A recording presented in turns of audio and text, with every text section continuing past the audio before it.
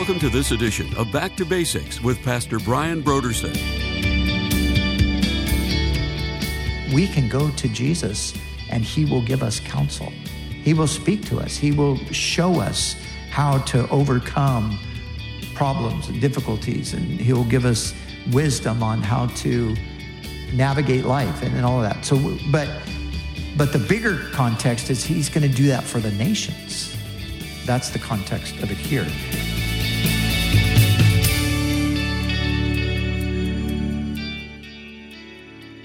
Today on Back to Basics, Pastor Brian continues his study through the books of the Old Testament prophets. Join us as Pastor Brian concludes his teaching on Isaiah chapters 7 through 12.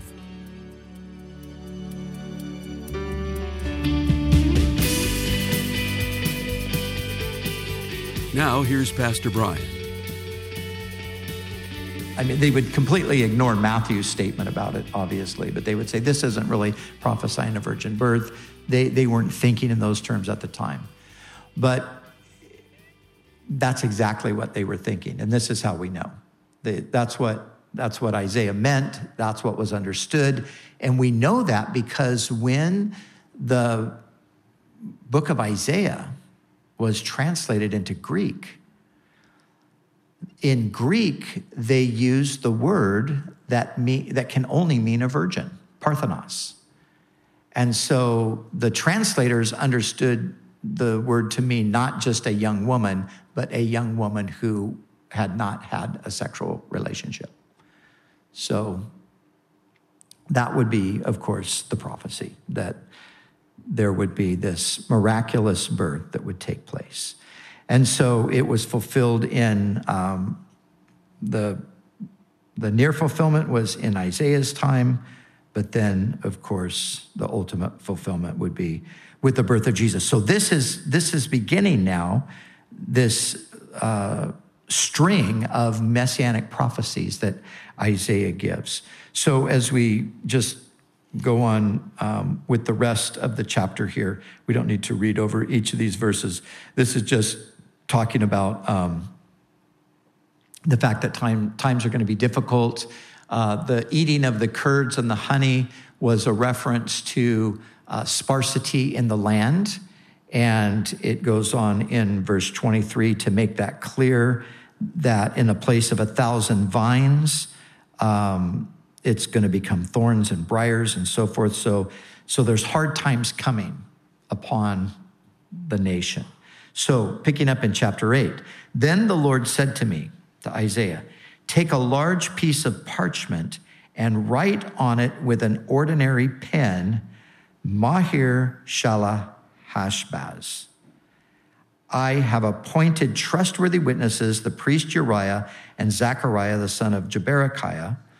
I was then, Isaiah says, intimate with my wife, the prophetess, and she conceived and gave birth to a son. The Lord said to me, name him Mahir Shalal Hashbaz. For before the boy knows how to call father or mother, the wealth of Damascus and the spoils of Samaria will be carried off to Assyria. So the name means speeding to plunder or hurrying to spoil. So you see, here's Isaiah with his sons, and they're like they're a witness themselves. Their very names are like a reminder to the people of what God is going to do.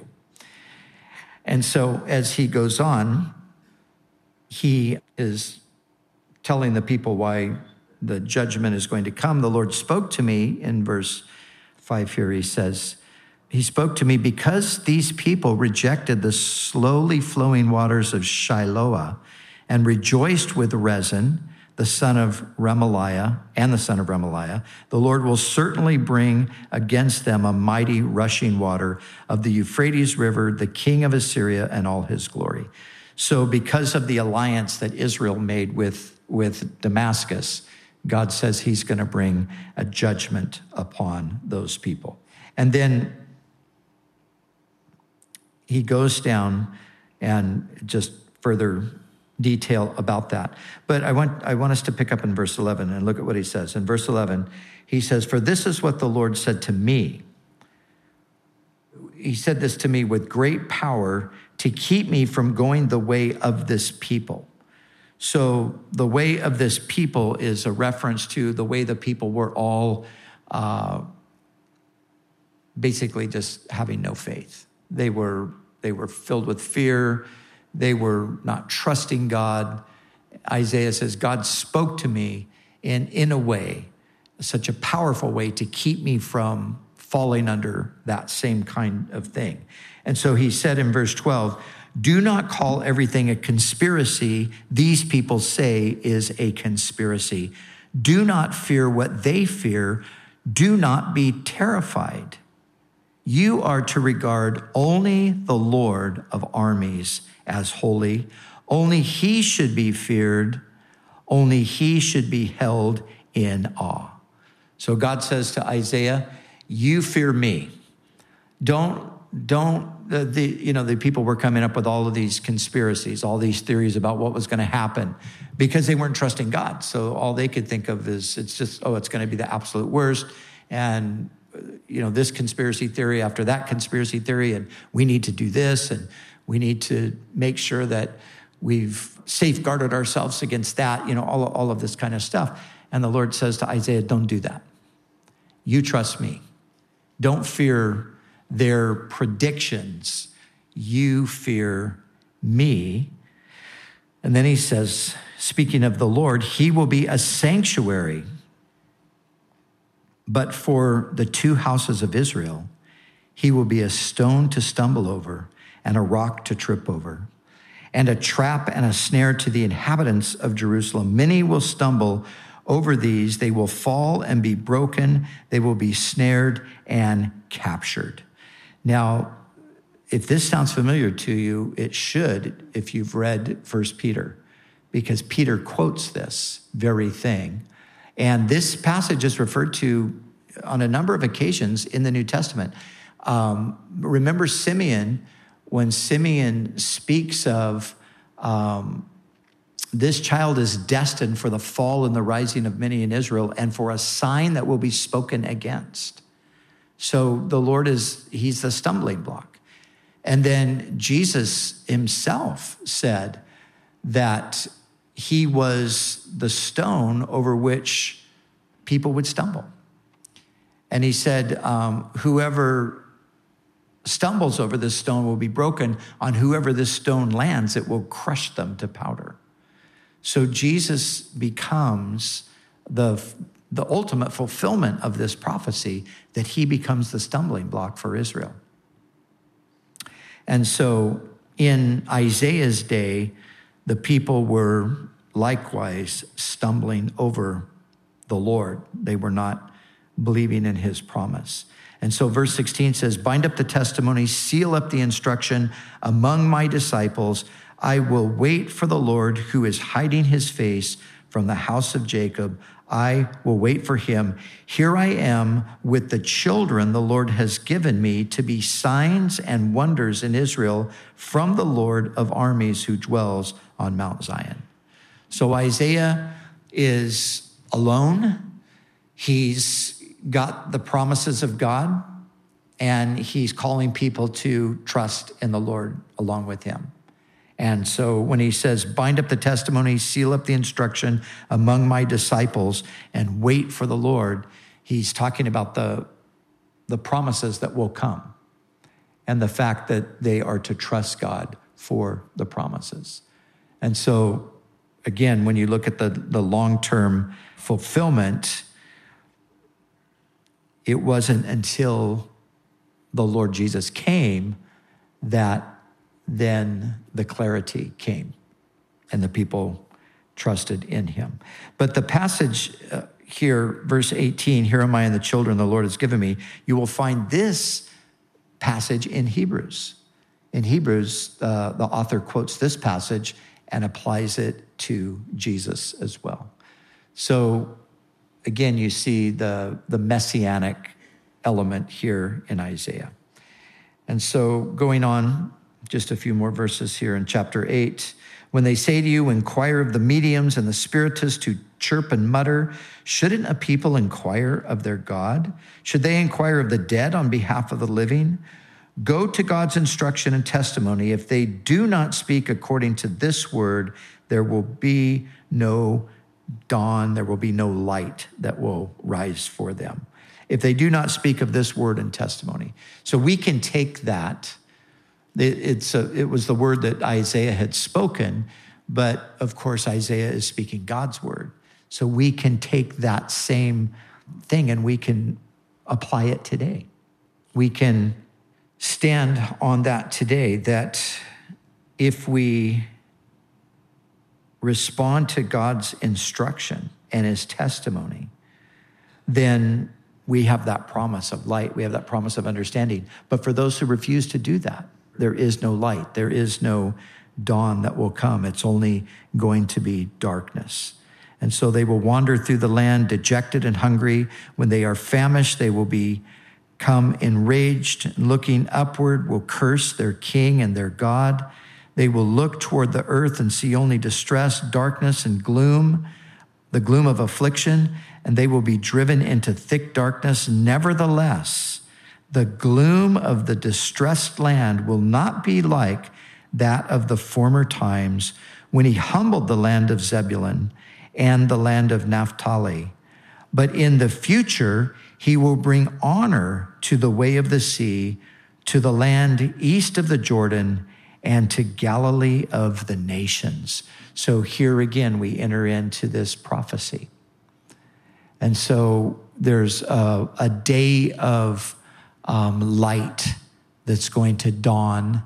And the region is the region of Zebulun and Naphtali. Now, these were two of the tribes, right? They were two of the sons of Jacob. They were allotted a portion of the land.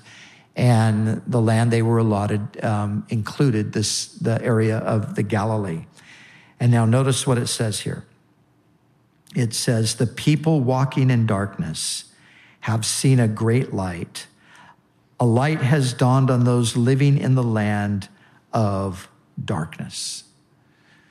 So this is the prophecy that there would be a great light that would dawn in the region of Galilee. And so in the past, that whole area was trampled under the foot of the foreigners. But in the future, that would be the place that the light would dawn. And this is the prophecy of the area that Jesus would come from. It's interesting because in John's gospel, I think it's chapter 7, 8, somewhere around there, there's that part, I think it's chapter 7, where there's this dispute among the leaders because they sent the officers to arrest Jesus. And they came back without him. And they said, where is he? And they said, well, no one ever spoke like this man. And then the rulers, they were enraged. They said, what, are you out of your mind? You know, have any of the Pharisees believed in him? But these simple people, these uneducated people, they're the only ones that believe in him. Look and see. No prophet comes out of Galilee. Search for yourself. That's what they said. What did they think about Isaiah 9? I've always wondered that. Why? What do you mean? No prophet comes out of Galilee. Well, something's going to happen in Galilee. There's going to be a great light that shines. And of course, that is the place where Jesus based his ministry. That is where the place where after his birth in Bethlehem and his brief time in Egypt, that is the place that Joseph and Mary came back to. Nazareth was a city in Galilee. And then, of course, Jesus set up his headquarters, right, literally on the Sea of Galilee in Capernaum. But another thing about that, and I've shared this before, but another thing about that, at the time of Jesus, this was now, and it had been for a really long time, because this was the area that the Assyrian king would have repopulated with all of the different people groups. And it was just a thoroughly Gentile region with some pockets of Jewish communities, but it was not dominated by Greeks and Romans. And the cities called the Decapolis, which are the 10 cities on the eastern side of the Sea of Galilee, those were all Hellenistic cities. And all that to say, they were centers of idolatry and demon worship. And so this area, the reason why the prophet speaks of it as a people walking in darkness, it is, and the land of darkness, it's because it's the part of the land that it is dominated by the powers of darkness. So Jesus sets up his base of operation kind of right in the devil's backyard, is really what it is. He goes right to the epicenter of those powers, and he sets up. And Jesus made the darkness tremble. That's what happened. When he came to Galilee, the darkness trembled. And we see it over and over again. And, think about it. Most of the cases of demonic possession that Jesus dealt with, they were in that region. That's where it was taking place. So it's just a reminder. When we go on the trip to Israel, one of the great moments is when we go up to Mount Arbel. And Mount Arbel is this wonderful plateaued area that overlooks the whole Galilee and that whole valley there. And you can just sit up there and just get this amazing picture of what it would have been like during the time of Jesus.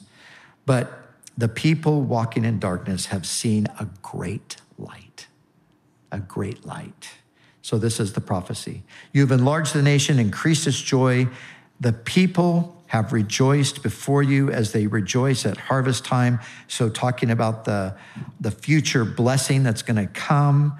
And verse 4, you have shattered their oppressive yoke and the rod on their shoulders, the staff of the oppressor, just as you did in the day of Midian, just when God overthrew the Midianites back in the time of Gideon.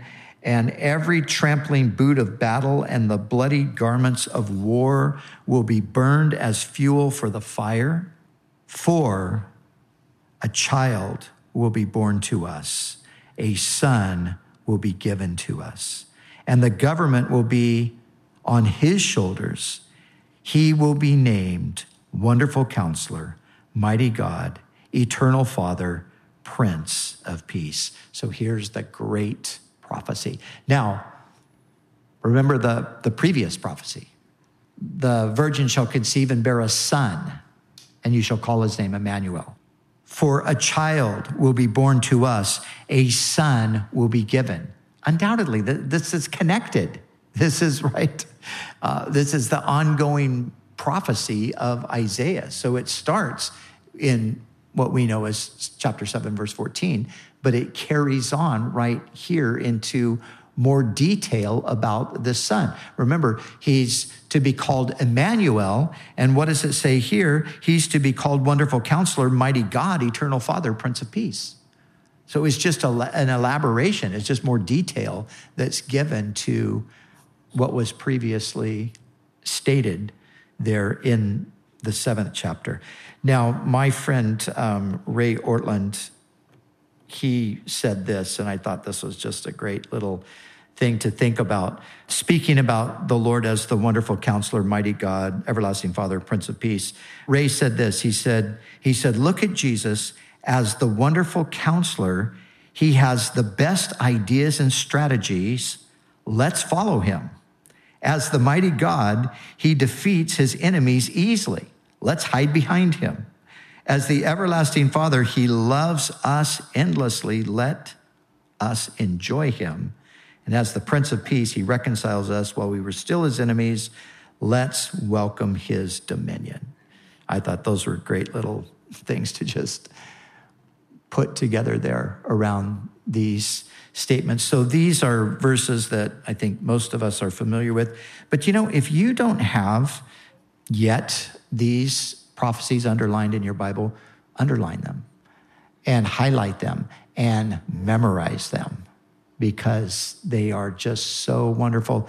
They're wonderful to meditate on, but they're great tools to share with people when you get opportunities to talk to them about the Lord, because they're very descriptive of who Jesus is. He's the child that was born. He's the son that was given. And then he is the Wonderful Counselor. He is the Mighty God. everlasting Father, Prince of Peace. But one thing I want us to just see is notice the context is these massive forces, these powerful armies that are just wreaking havoc everywhere.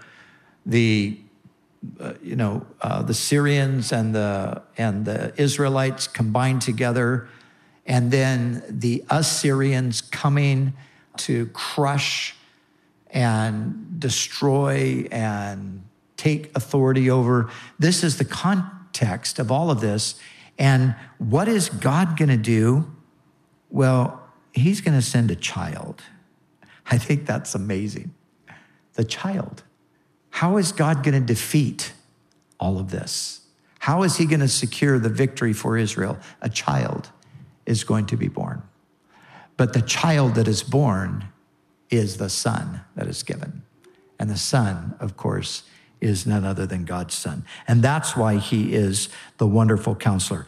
And, in the context here, because he goes on, the dominion will be vast, or the other translation, the older translation, is of the increase of his government and his kingdom, there will be no end. So the dominion will be vast and its prosperity will never end. He will reign on the throne of David and over his kingdom to establish and sustain it with justice and righteousness from now on forever. The zeal of the Lord of armies will accomplish this. So we see the context of this is his worldwide dominion. So even though we can take personal comfort and consolation in the fact that he is the wonderful counselor, meaning that we can go to Jesus and he will give us counsel. He will speak to us. He will show us how to overcome problems and difficulties, and he'll give us wisdom on how to navigate life and all of that. So, but the bigger context is he's going to do that for the nations. That's the context of it here.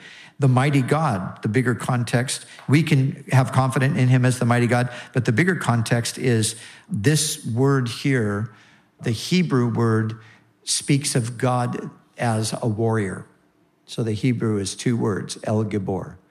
And you have different, you have El Shaddai, which means God is the provider, and you have a number of different combinations, the title God, and then you have other things attached to that. And so here, the picture is of God as a warrior. So he's a mighty warrior, meaning again that he will defeat every foe. And then he's the eternal Father. He's the one who is over all of the ages is the idea there. It doesn't mean he's God the Father, he's God the Son. It means he's over all of the ages, and then he's the Prince of Peace. He's the one that is the embodiment of peace. And because of who he is, that peace will fill the earth. And this is the great promise that everyone is waiting for, but nobody knows it. Everybody's hoping for it, wondering if it's going to come about. Some people are striving to try to make it happen the way they think it's going to happen. But this is what he's going to do. Of the increase of his government and peace, there will be no end.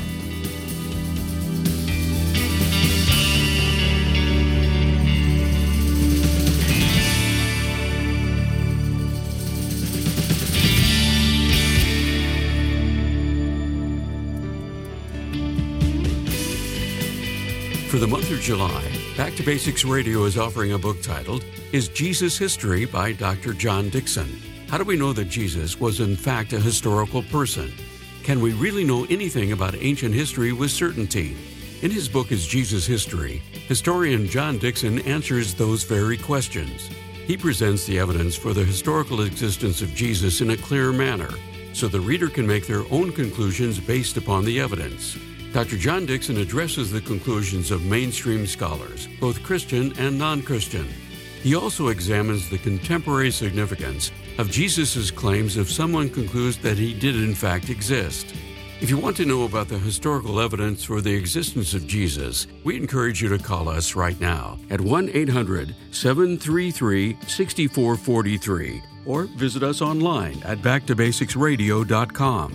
To order is Jesus History by Dr. John Dixon. And when you give a gift to Back to Basics, we'll send you this book as our way to say thank you.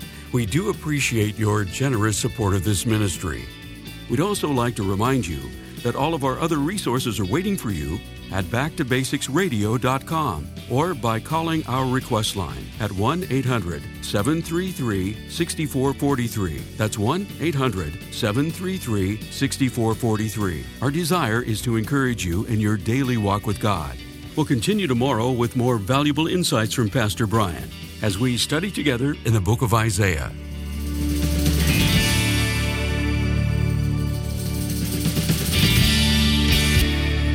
Back to Basics is the preaching and teaching ministry of Calvary Chapel, Costa Mesa, California.